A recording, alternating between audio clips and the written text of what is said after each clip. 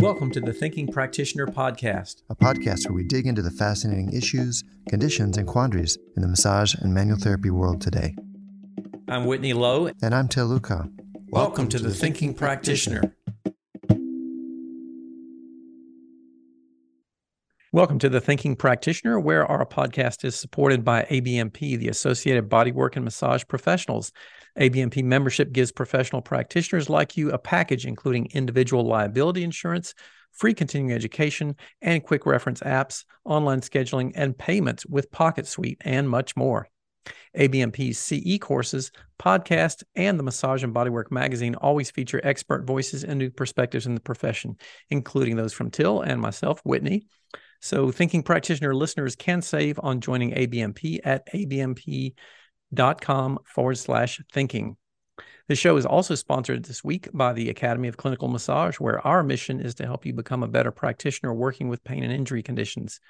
You know it's challenging to find high-quality training in your location when you need it, and our purpose and our mission is to bring exceptional orthopedic massage training to the comfort of your home through our innovative online programs so you can learn anytime, anywhere, and immediately help more of your clients. You can learn more about those programs at academyofclinicalmassage.com/specials.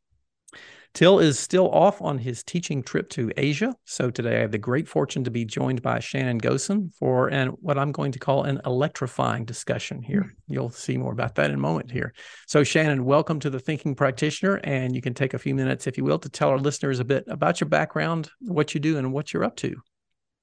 Thank you. And thank you so much for inviting me to come on your podcast. It's just such a great service that you offer to manual therapists, massage therapists, people that are doing any structural work. So it's terrific to be here.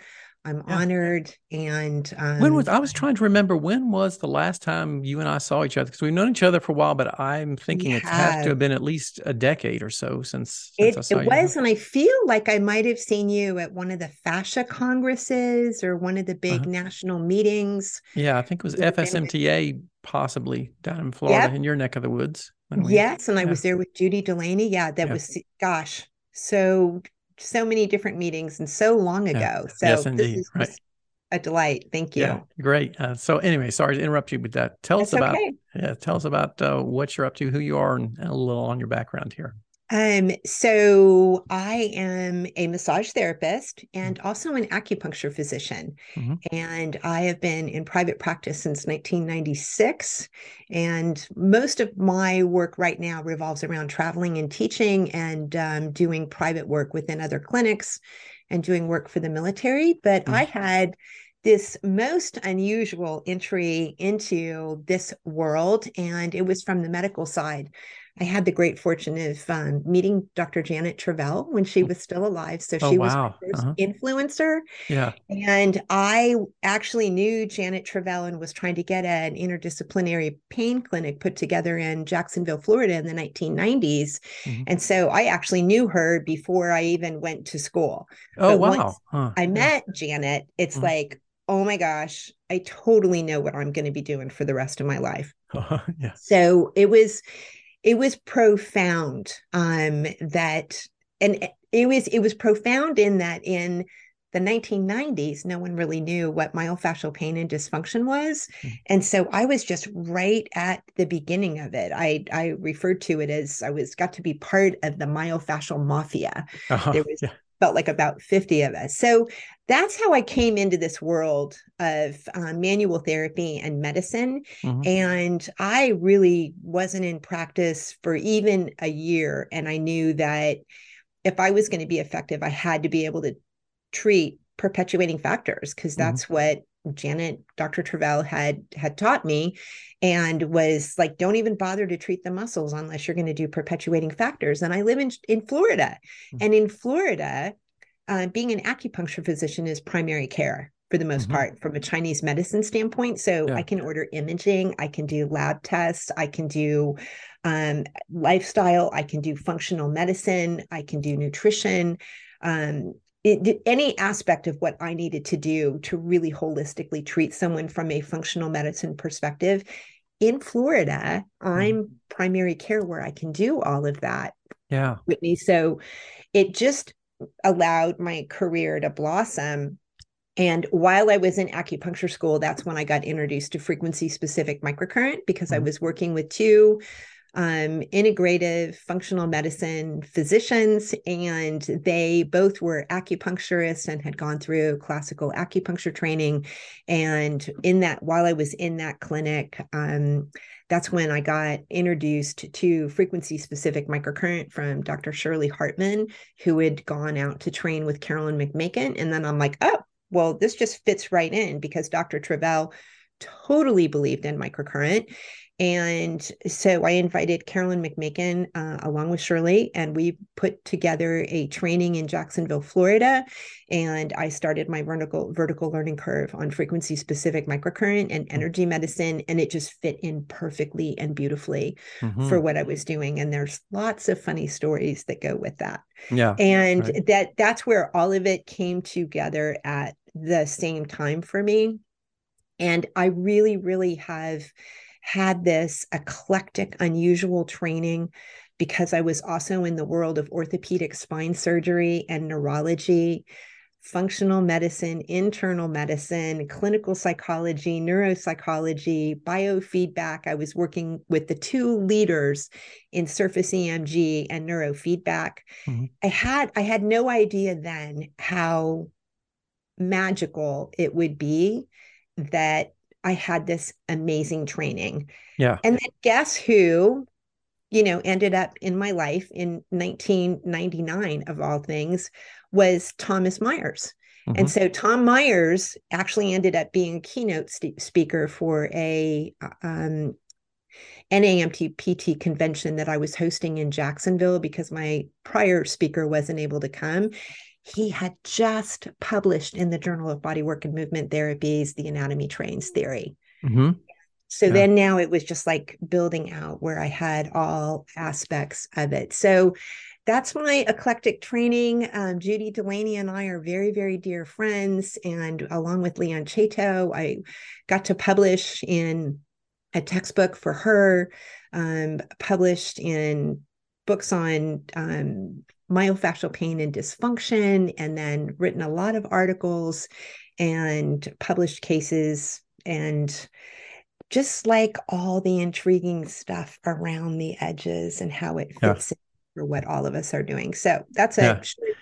It is an absolutely fascinating story. And one of the things that struck me about this, and Till and I have talked about this a couple of times, of the incredible luck that many of us have of being immersed in a particular talent vortex at a time. And it sounds like, you had that opportunity to have some incredibly influential and talented people come around at the right times for you to help, open some doors and send you on some various different paths in that direction. Yeah. Well, of course, the first place that I want to start and show my ignorance around this whole topic is that, and many of our listeners probably also want to know, what is frequency-specific microcurrent? Can you give me kind of like a bare bones Cliff Notes kind of version of what this is, and then we'll delve into this in a little bit more detail. Yes. So in a nutshell, number one, it's microcurrent, which means that it's current being delivered to your body in a millionth of an ampere. So that's what microcurrent means. Okay. And because it's a millionth of an ampere, it's subsensory, so you can't feel it. Forms of microcurrent and using frequencies have been around for hundreds and hundreds and hundreds of years. And with frequency-specific microcurrent, it's because it is two channels. So you've got channel 1 and channel 2, and you run different frequencies on those two channels. And the background behind it is the way these frequencies come in is everything vibrates. Everything has a frequency, and everything has a specific frequency in this universe that makes it what it is. And so there's specific frequencies for conditions or issues in tissues, which we run on channel 1. And then there's very specific frequencies for conditions or tissues that run on channel 2. And when you combine those two frequencies together, you can treat an issue in a tissue, which is how I refer to it. So frequency-specific microcurrent is a art form, treatment, modality that when you really understand what is going on with someone and you know the upstream problem, the story behind the story behind the story, can actually run all these frequency combinations to neutralize those problems or to enhance something, like wound healing. Yeah. So that's microcurrent in a nutshell. It's an FDA regulated device. It's under a 510K. I've been doing frequency specific microcurrent for 20 years now, and it's highly, highly effective, especially when we're treating the nervous system. Yeah. And So wound. yeah, so let me backtrack on a couple of things there. So how not necessarily you, but how does an individual, how did the researchers, the people looking into this figure out or find out what the various frequencies were associated with different tissues? How did that sort of come about? So that's the sticking point for a lot of people, Whitney, and that's because the frequencies were handed down. And I've got books from the 1800s from Dr. Miller when they were doing radionics and other types of frequency work. And these frequencies have been around for a very, very long time, over 100 years. And they have been tested by practitioners. So this is a in the trenches kind of testing where you've got thousands of practitioners that have used the same frequency combinations, and they do the same thing in any person, depending on what that is. So now there's been a lot of it where it's just empirical data that we have on what always works. And so we have very specific protocols that we use because of that. So we don't know where these frequencies came from by any means or how they were figured out.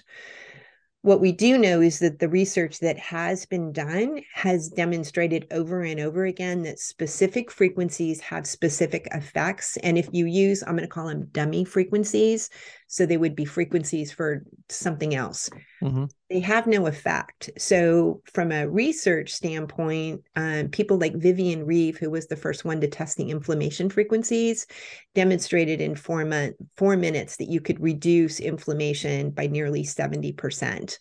Every single time they did it in the animal trials, that happened, and it had to be the specific frequencies. And then we had the same thing happen with treating the spinal cord. That research was done from just this brilliant Terry Phillips, researcher immunologist at NIH. He was willing to do those blood samples on people. Same thing happened with every single person. The inflammatory cytokines reduced by a logarithmic factor of 10 in 90 minutes, which is kind of medically impossible, but it happened in every single patient. And so we've gotten that kind of research. Denise Curtis, who you may know, she's a physiotherapist. She's over in Ireland, and she'd worked with John Sharkey at the National Training Center. So she was an instructor. She's been using microcurrent for 2 decades also. She's the one that did the controlled study on delayed onset muscle soreness. And she was able to demonstrate that very, very specific frequencies just annihilated delayed onset muscle soreness. So we don't know where they came from, but people have been able to test them, and there's more research going on now. So we know that they work. We just don't know the mechanism exactly. Interesting. So would you have the same would the frequencies be more region specific or more tissue centered? This may not be a good kind of question to ask, but just for example, let's say you have a tendon problem or a tendon disorder in your rotator cuff tendons versus your Achilles tendon. Would the frequencies that you would use be more aimed at a particular frequency for tendons, or more like a frequency for shoulder versus foot and ankle region? Right. So it's tissue type. So you got it exactly right, Whitney. It would be the frequency for tendon, which is 191, by the way, on channel 2. I'll remember that. But then there's also a frequency specifically to the whole shoulder girdle and for the leg muscle. And then this is where you will love this part of it, Whitney, just because of what you do from a standpoint of your orthopedic background. And you and I are passionate about neurology, and I am neurology girl with all of it. So these frequencies actually teach you to be a much better, thoughtful thinking practitioner, because you have to think about every single tissue type that might be involved and then why it might be involved. Mm-hmm. And then what was the mechanism of injury? And then what's the other stuff upstream? So becoming a practitioner of frequency specific microcurrent makes you a really, really savvy, thinking, thoughtful therapist. So is that in order to be able to choose the correct frequencies for your treatment? Is that why that is so important to really That's right. identify and zero in on this? Okay. Because if you use a frequency that is not the problem, it doesn't work. Huh. It just doesn't work. Nothing happens until you get on the right frequency. And we've got some clever ways to test them. Yeah. I can tell you this funny story real quickly Of course. about this from my early years to demonstrate this. So I when I had my big clinic, I had a big 3,000 plus square foot clinic, interdisciplinary, doctor of Oriental medicine, herbology, massage therapy, physical therapy, Pilates, all of it. And so I had such a wonderful time working with the physical therapist who did Pilates, and she and I shared these two sisters. They were twins, and what was great about the twins is whenever something happened with one of them, I always knew what I was going to need to do with the other one, because they seemed to always have the same things coming up, which was hilarious. So one of the twins was in, and she had this ongoing knee problem, and I'd been running the microcurrent, and I'd been running my knee protocol, and it just wasn't working. And she said, I know this works for my sister, but this just doesn't work for me. And I'm like, well, actually, it does work. I just don't know what's wrong, and I'm not using the right frequencies. And so I said, hang on a minute. I go running across the hallway, and I said, Eileen, can you come over here and take a look at this for me for a minute, please? Do you mind? And she's like, yeah, I'll come over. So she goes across into my hall room, and I'm like, look at that knee. I want you to tell me every single tissue that you can think of that has to do with that knee. And she's like, well, you've got the skin and the fascia, and there's periosteum, and then you've got the bone for the kneecap, and there's ligaments, and then there's muscles, and then you've got fat pads. And I'm like, oh, fat pad. Oh my gosh, there's fat pads. So I go running down the hallway, and I reprogram my device on my computer, because we can put in all these protocols. And I go running back down the hallway, and I said, I'm not going to tell you what I did. And I put the device on her, and I said, I'll be back in 15 minutes. And so I just leave the room because I don't want to be in there. And then I come back, and I said, okay, get up. And she gets up, and she just was like, I don't have any knee pain. And the knee pain was just gone. It was the fat pads. And so going forward, then we made sure everybody had the frequencies for the fat pads in their protocols. So that's how specific it is. And so for her, because she'd been down on her knees and doing things, she actually had inflamed fat, which we know can get inflamed. Yeah. And that was the driver of the pain. Interesting. So yeah, and I'm thinking, probably some of your viewers, are like light bulbs going off, because I think what happens for all of us is all of a sudden, when you have a new modality or a tool, we have all these things in school that we were told, it's like, well, don't worry about that because there's nothing you can do about it, or we really don't have anything we can do about this or that or whatever. And now all of a sudden I have this tool, and it doesn't matter what is wrong. I can find the frequency for it and address it. And so now it's like there's no limits for what I can do in my treatment room with my patients. Yeah. Tell me what kinds of things you found that work best or most effectively versus some of those things that seem to be a bit more challenging sometimes in getting them to work. Huge Cheshire grin on my face, because this is going to shock everybody probably. The easiest thing for me to treat is fibromyalgia from inflamed spinal cord from the neck. Yeah. So my specialty is full body pain from fibromyalgia. Yeah. And that's because if people have had a neck injury, they end up with inflammation in the spinal cord, and the spinal cord inflammation changes the conductivity in those anterior lateral tracts, especially when you've got a disc and an annular tear and phospholipase A2 spilling out and inflaming it. We've got frequencies to calm all of that down. I can take someone from a 9 out of 10 pain down to a 0, 1, 2 in 90 minutes. Huh. So this has got me thinking here too about those kinds of, especially, fibromyalgia certainly falls into this perspective for many individuals, but, those kinds of chronic pain complaints that nobody can seem to figure out. How do you go about doing that? How do you go about figuring those things out and finding the solution for them? And so my secret sauce, okay, is that, and this is what I started teaching at the annual meetings in 2012. You always treat the nervous system. And guess what? As a massage therapist, I could treat trigger points, and as an acupuncturist, I could dry needle trigger points, and I could calm down all this noxious stimulus going in through the afferents into the spinal cord and annoying it and annoying the brain. But I didn't have a way to calm down the nervous system directly. Mm-hmm. We've got frequencies specifically for the spinal cord, specifically for the brainstem, specifically for the nerves. Mm-hmm. And I can calm down that inflammation in those structures very, very fast. So another funny story along that. So the easy stuff is the nervous system, and those frequencies, you can take them to the bank. In my early years of doing this, I was the myofascial pain and dysfunction expert in Jacksonville, and the doctors would always send me these complex myofascial pain cases. And then I would take care of the problem, and then I would send them back and send a note and say, it's not myofascial pain. It was coming from the spinal cord. This person has a neck injury. This person has X, Y, and Z. So I had 2 years in the early years of doing this where I didn't see anybody that had myofascial pain, Whitney. They all had inflammation in their nervous system driving this myofascial pain and dysfunction. So for a while, I'm like, oh my gosh, maybe there is not anything such as myofascial pain and dysfunction. And of course there is, because those people all came back eventually after I got my vertical learning curve on the spinal cord, right? We all know about that. It's like, oh, it's going to be shoulder week. Everybody's coming in with shoulder problems this week. I wonder what I'm going to learn. So I had 2 years of nervous system. And then that is really what drove my vertical learning curve on addressing the nervous system.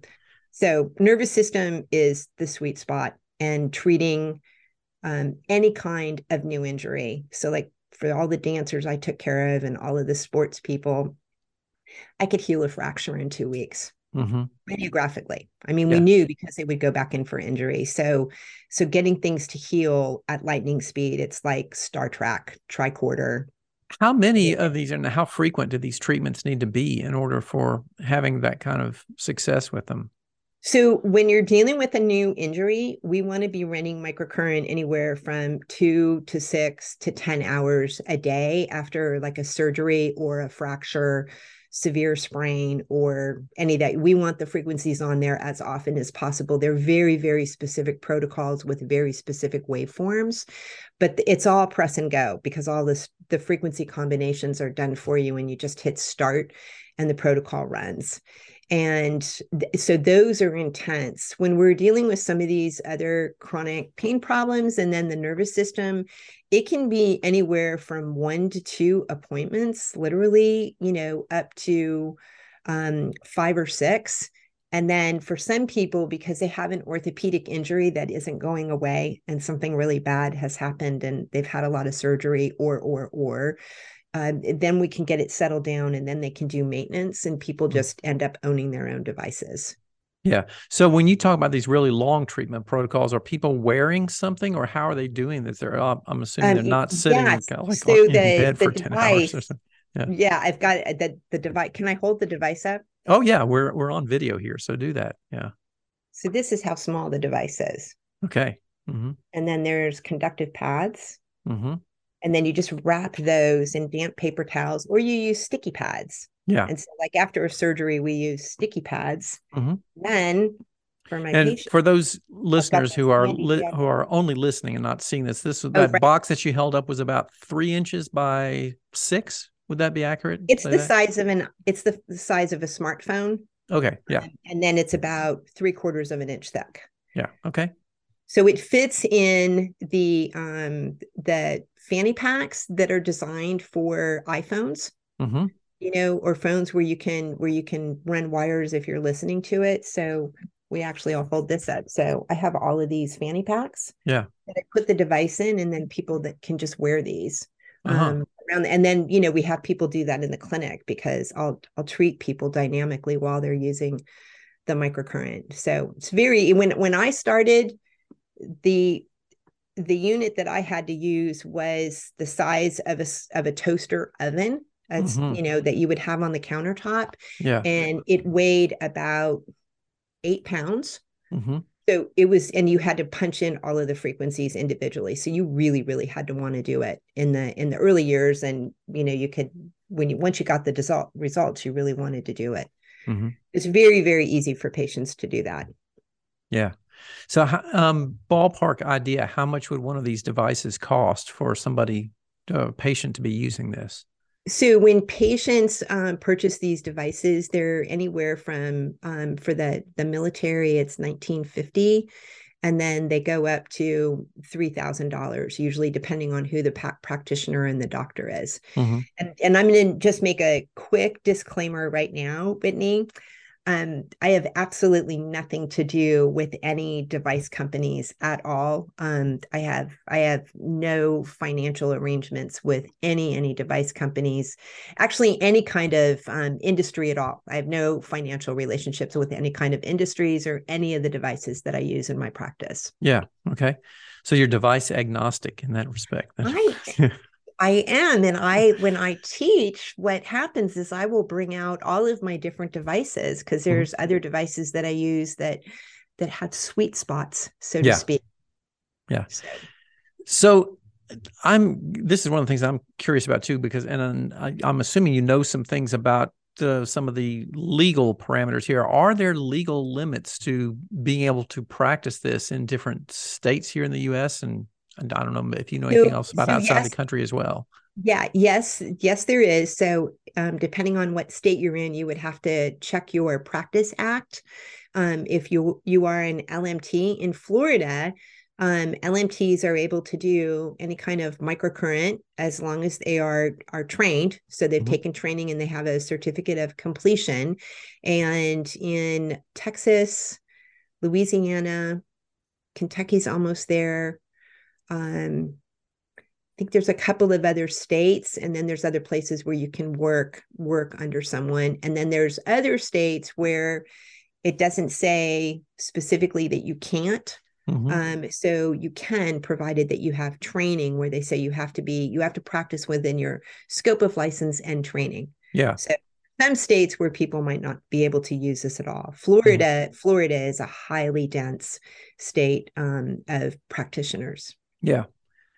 I want to go back to something that you said originally too in your initial bio, that you've been doing some work with the military. Can you tell me a little bit about what you've been doing and some of the things that you've learned and found out from those explorations as well? So in 2018, I was invited by a physician that I had been working with that had been securing funding to do a demonstration project for the Air Force. And I was invited to be the lead instructor for frequency specific microcurrent, and then also ended up teaching my manual therapy skills.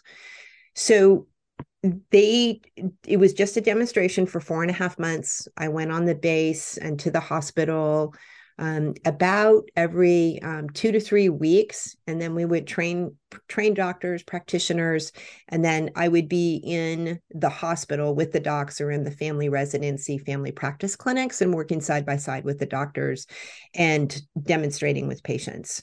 And so by the end of that demonstration, the training room was standing room only, because what they had decided to do was just bring me the most impossible patients in the hospital that no one had been able to help. And that also was like, it just took the air out of the doctors when they were on the schedule, because it's like when you can't help someone, it really, really takes the air out of us. Yeah. So, and I'm like, okay, I will just see all of those people. And I was basically 95% if someone would just say I was 100% on what I did. So the rumor mill got out about that. And everybody there was actually able to reproduce those results.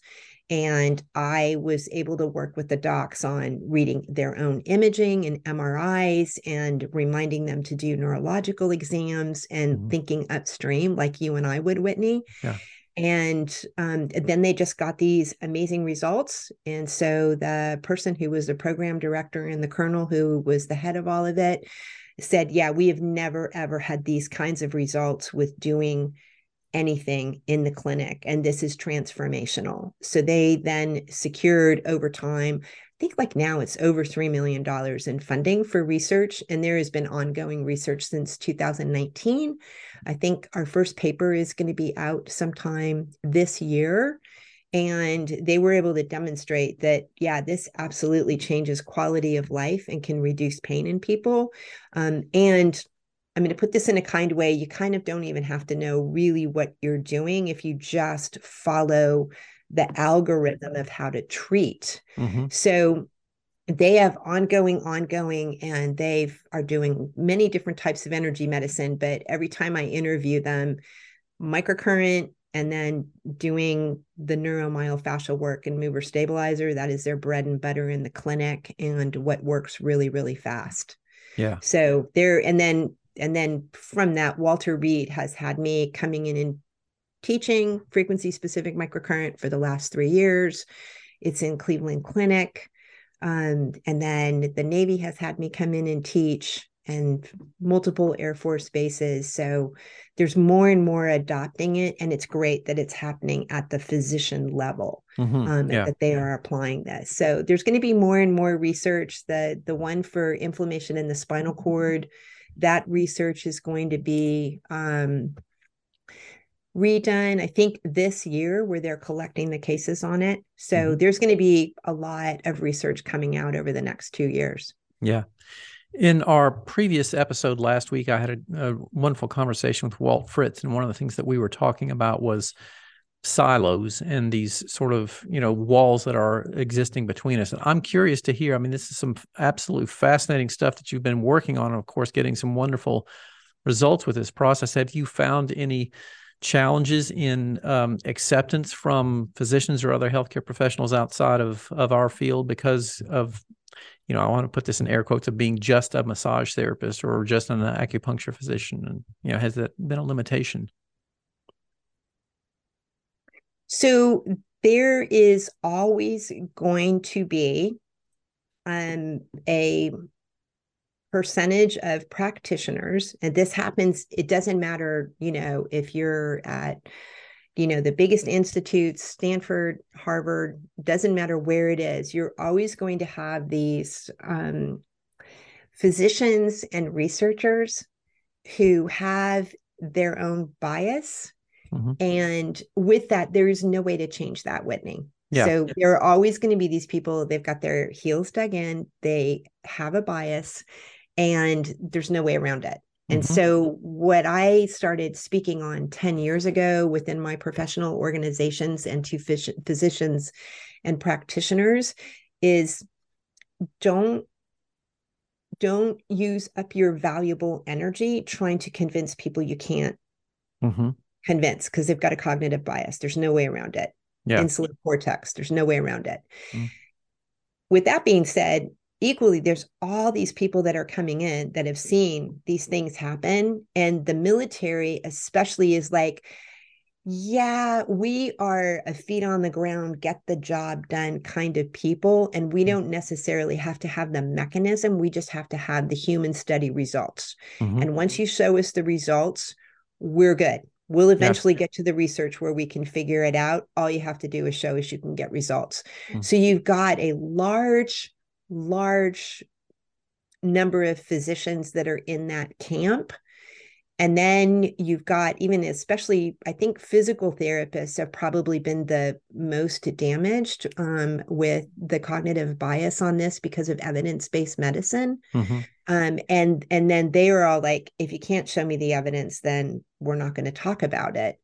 And you have to be able to do the research in order to get the evidence, and then Yeah. later on to get the mechanism. And then, what's always so funny when I tell them the 5 things they're doing, which the evidence says doesn't work, and then I ask them, why are you doing it? They'll tell me because the patient expects it.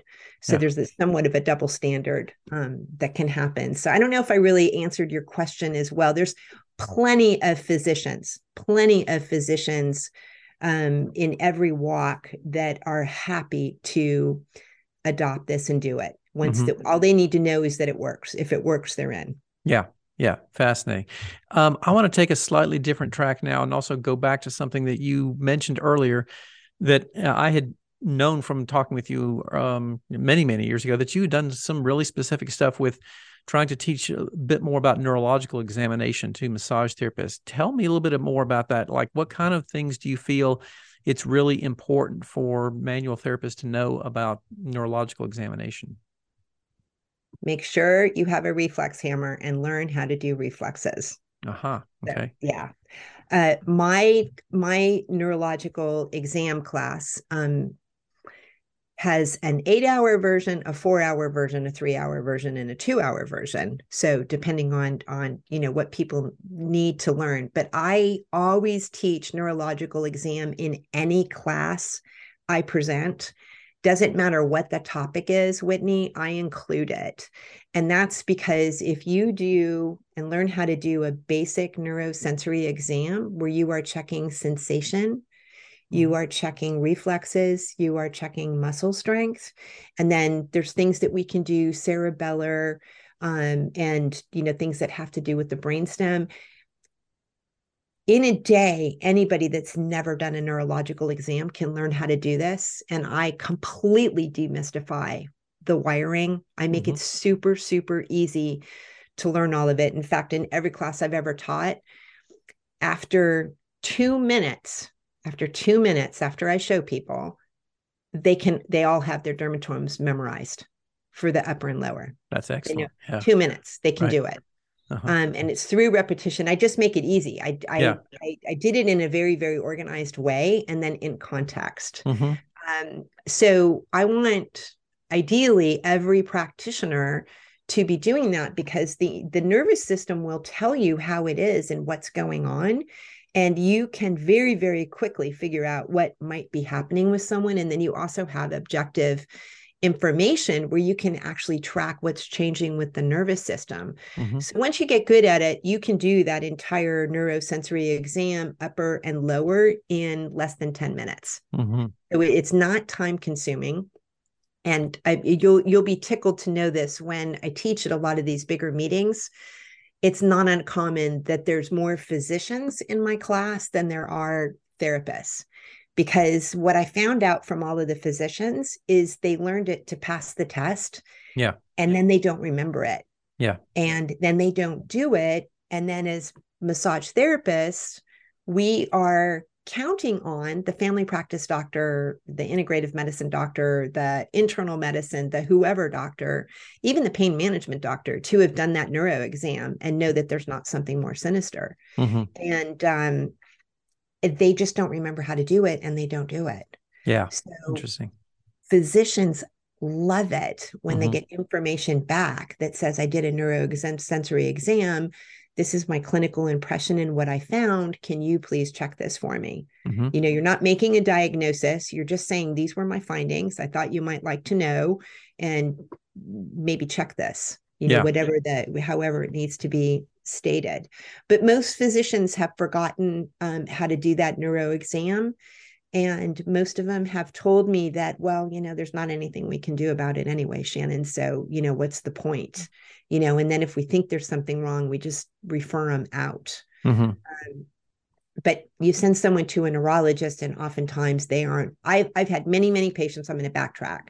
I've had many patients come back to me that have been to the neurologist. And when I do my neurosensory exam and I ask, what did the neurologist say when he found X, Y? It's like, oh, well, they didn't do this exam on me. So even at the neurologist, they are not getting a neurosensory exam reliably. So what do you think is the reason for that? I mean, I have some opinions about that because I've seen this over and over again in the world of orthopedics, and what I've found to be very incomplete and non-comprehensive exams in patient intake processes. What's your take on why that happens? So I've got a little bit of an inside line because I live on that side of the railroad track. Also, because I lived in the world of neurosurgery, spine surgery, orthopedic surgery, all of it. So what I do know is they're pressed for time because it is an industry that is controlled by a third party payer, by the insurance company, who dictates how much time they're allowed to have with a patient. Yeah. The patient doesn't dictate what they need. The insurance company dictates as a payer. So that creates a constraint in the office. The next thing that happens is they're being looked at as you either need surgery or you don't need surgery. This is a critical problem or it's not a critical problem. And so it's gotten where it's more black or white. Do I need to brace you, cast you, or operate on you or immobilize you? Is it something, do we have something urgent? And even sometimes they miss that.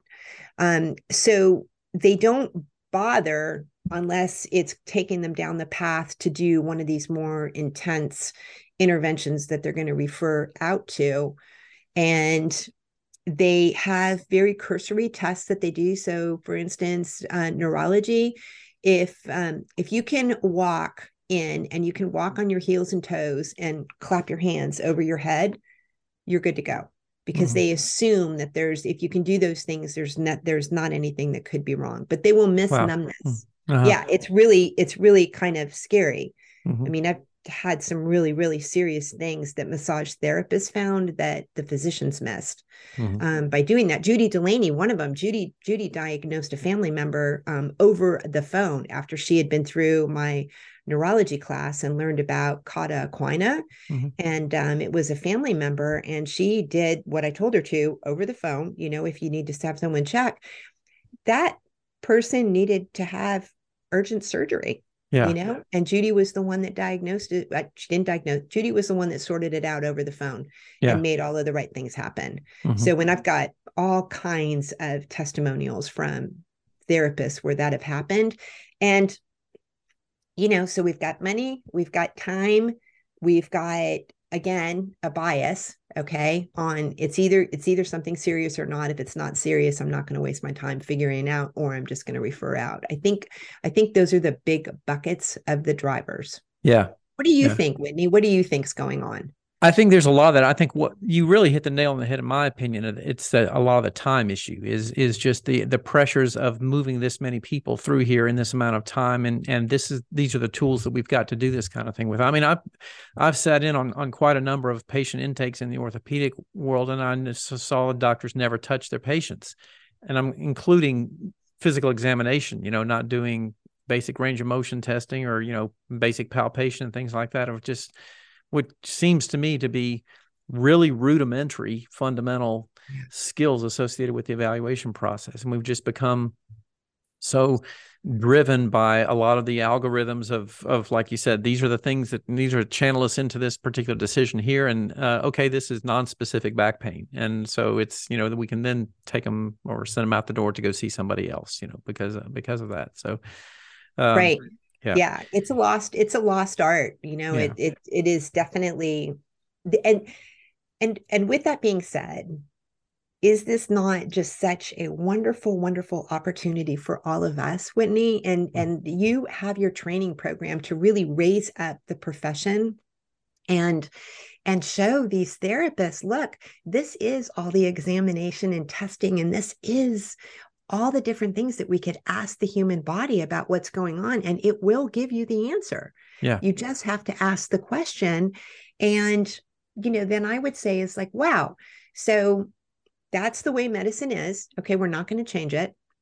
We could raise ourselves up, which is what you are doing with all of the training. And we can take on the burden of that testing for these physicians and other practitioners who don't have the time, because we do have the time. That's what's so powerful. We have the time to get to know who the person is with the problem and evaluate it. And then you become an incredibly valuable team member with these other practitioners that know that they can rely on you to do the work that they don't have time to do, or don't want to do, or whatever their particular driver is. Right. I want to ask some more about also something else that you mentioned earlier.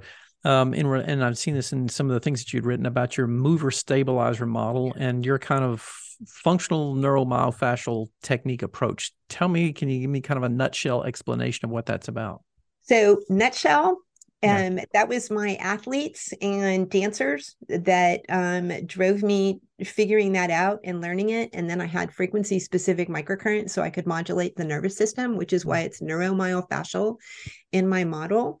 And I was profoundly affected the first time I met Dr. Gumberto, who did Strolling Under the Skin. So I met him back in 2005, 6 or 7. He was at a low back and sacroiliac joint meeting with the sacroiliac joint mafia.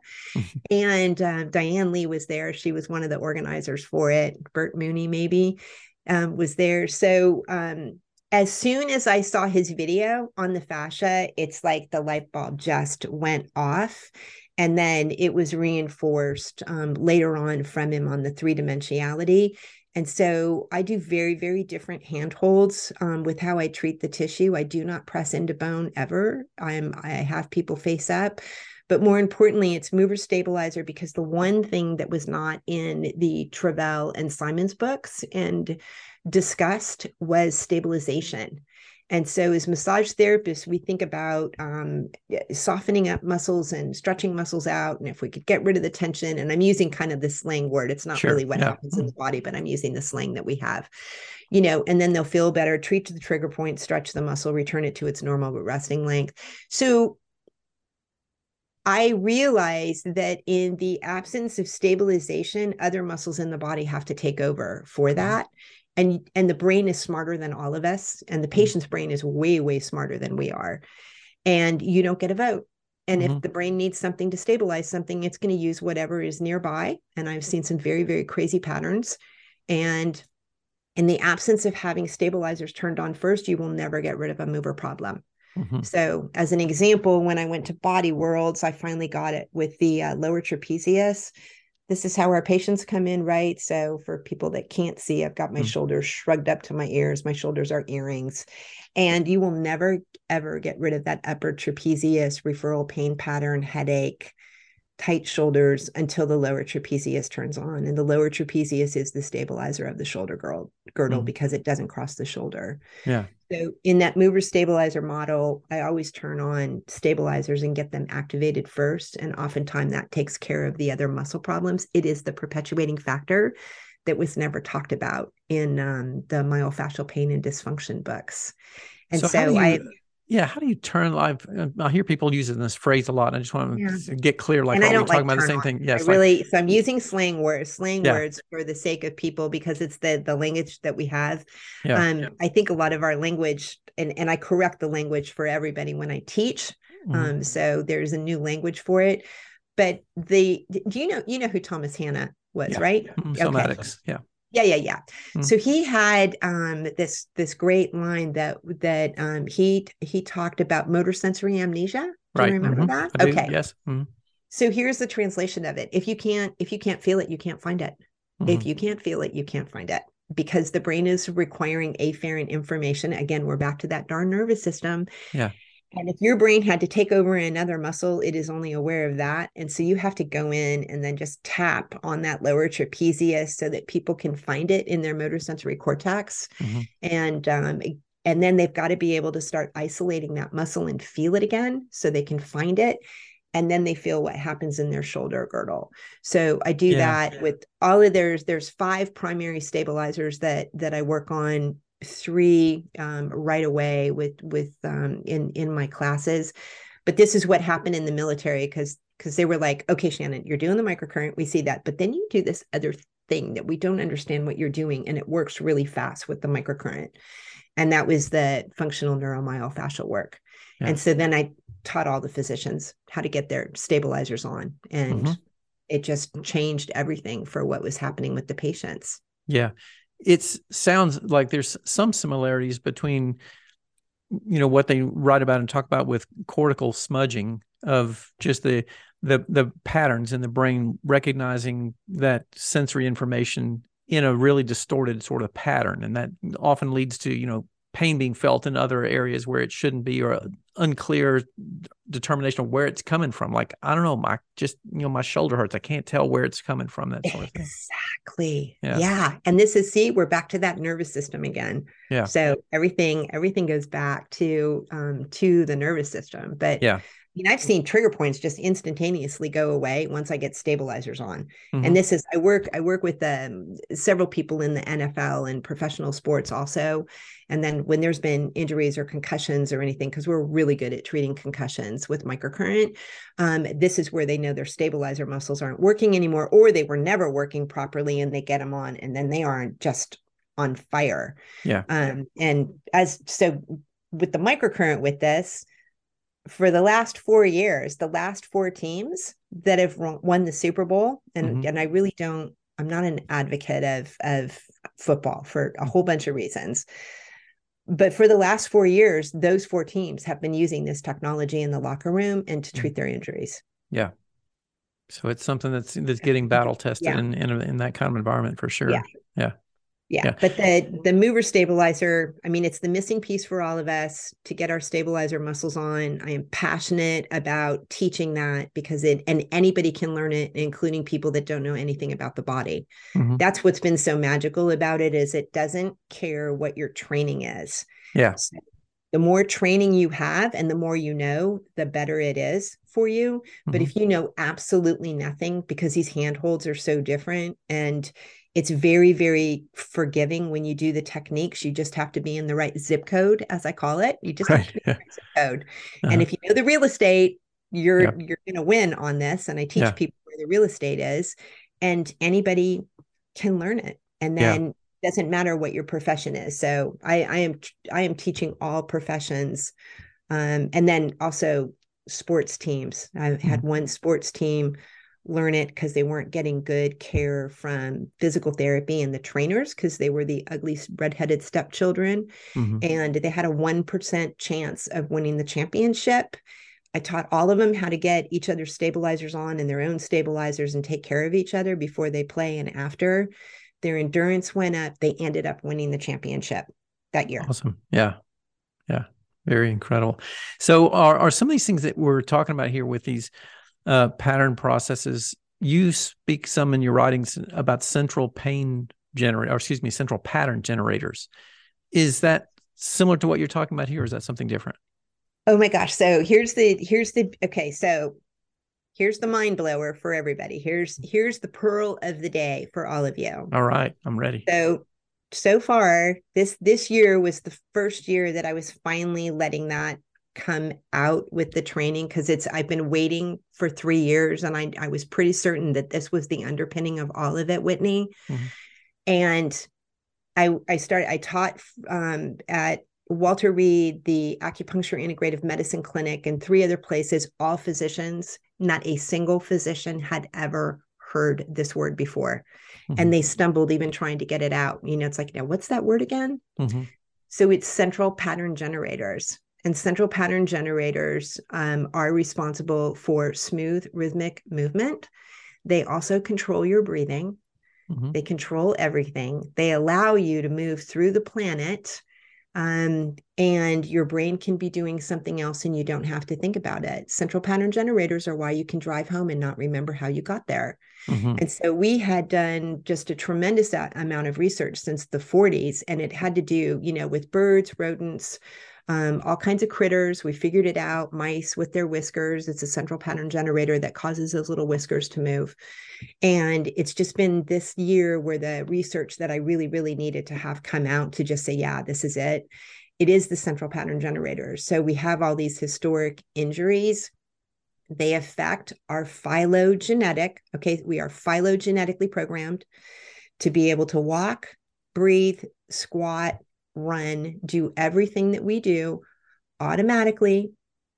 When you're 1 and you start walking, you don't have to go to Pilates to learn how to do it. Mm-hmm. You don't have to go to breathing school. When you're 2, we don't have to do any of this. It's phylogenetically programmed in all of us. It's just part of being human. As Sherrington said, the end of everything, the end stage for everything is movement for the nervous system.